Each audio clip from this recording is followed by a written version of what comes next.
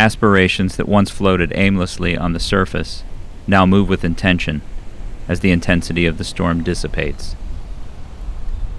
The swell of each wave that passes through the calming sea of self can now be navigated with confidence.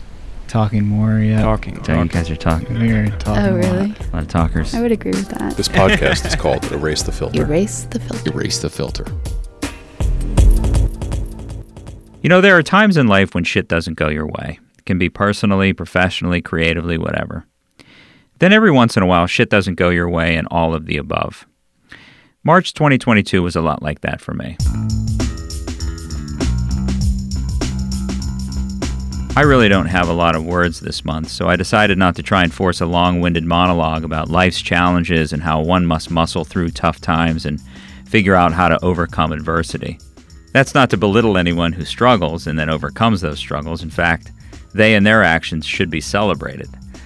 I just don't really feel like I'm any kind of authority on the subject, or that my podcast pep talk would be something that I would want to put you through, my dear podcast listeners.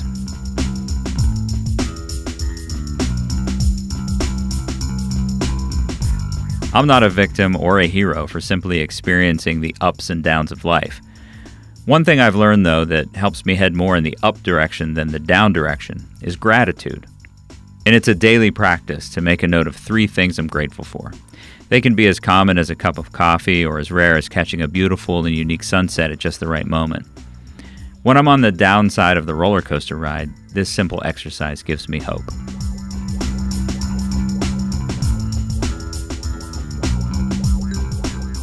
In 2017 and 18, I wrote and recorded an ambient album called Sea of Self, with 3 10-minute pieces called Honesty, Guilt, and Hope, in that order.